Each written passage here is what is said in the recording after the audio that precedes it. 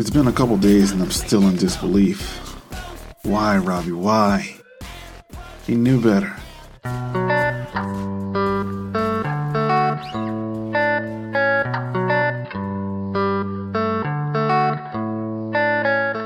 He knew teachers would be judged more harshly. He knew that invoking God's name in these abuses was a direct violation of the fourth commandment. He knew that the things done in the dark would be brought to the light. He knew the consequences of sexual sin.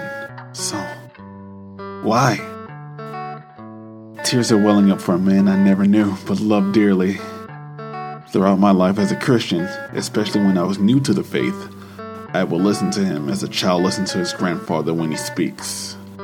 I found his voice and the things he said comforting and encouraging. I never had the opportunity to have a relationship with either of my grandfathers, and listening to him filled something of a void.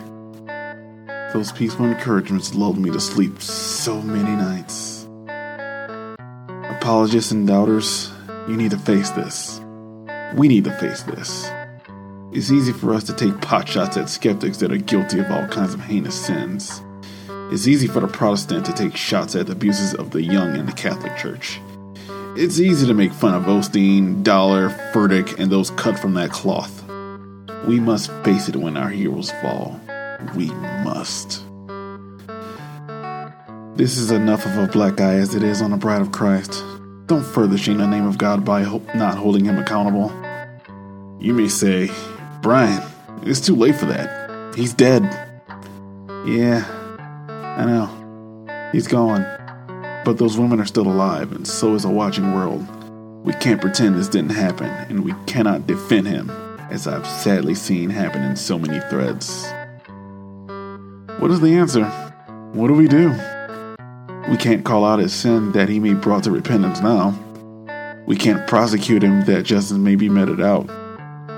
But if we ignore it, what does that say about what we believe? Do we believe these image bearers deserve justice? Do we believe these image bearers deserve to be heard? Do we really believe all have fallen short of the glory of God? Will we allow ourselves to be lumped in with so many that ignore heinous sins that happen on their watch? Brothers and sisters, we can't do that. We have to hold ourselves to a higher standard. We must hold one another accountable. We must repent of our sins, especially sexual sin. It's a beast that will devour you if it goes unchecked. I myself know what it's like to feel consumed by it and trapped. I know what it's like to feel like it can't be given up. Friends, God had mercy on me. He set me free. I'm not a perfect man, and I won't pretend that all of a sudden I am cloaked in holiness and I never stumble. But it does not rule me. Surround yourself in a community that you can confess your sin to. Bring it to the light. Be set free. Be encouraged and admonished in the Lord, lest you end up like him.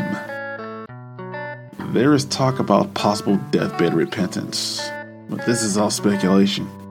Who knows how often this really takes place? We have no way to know. If you're reading or listening to this, you still have the chance to turn away. Flee, church. Flee.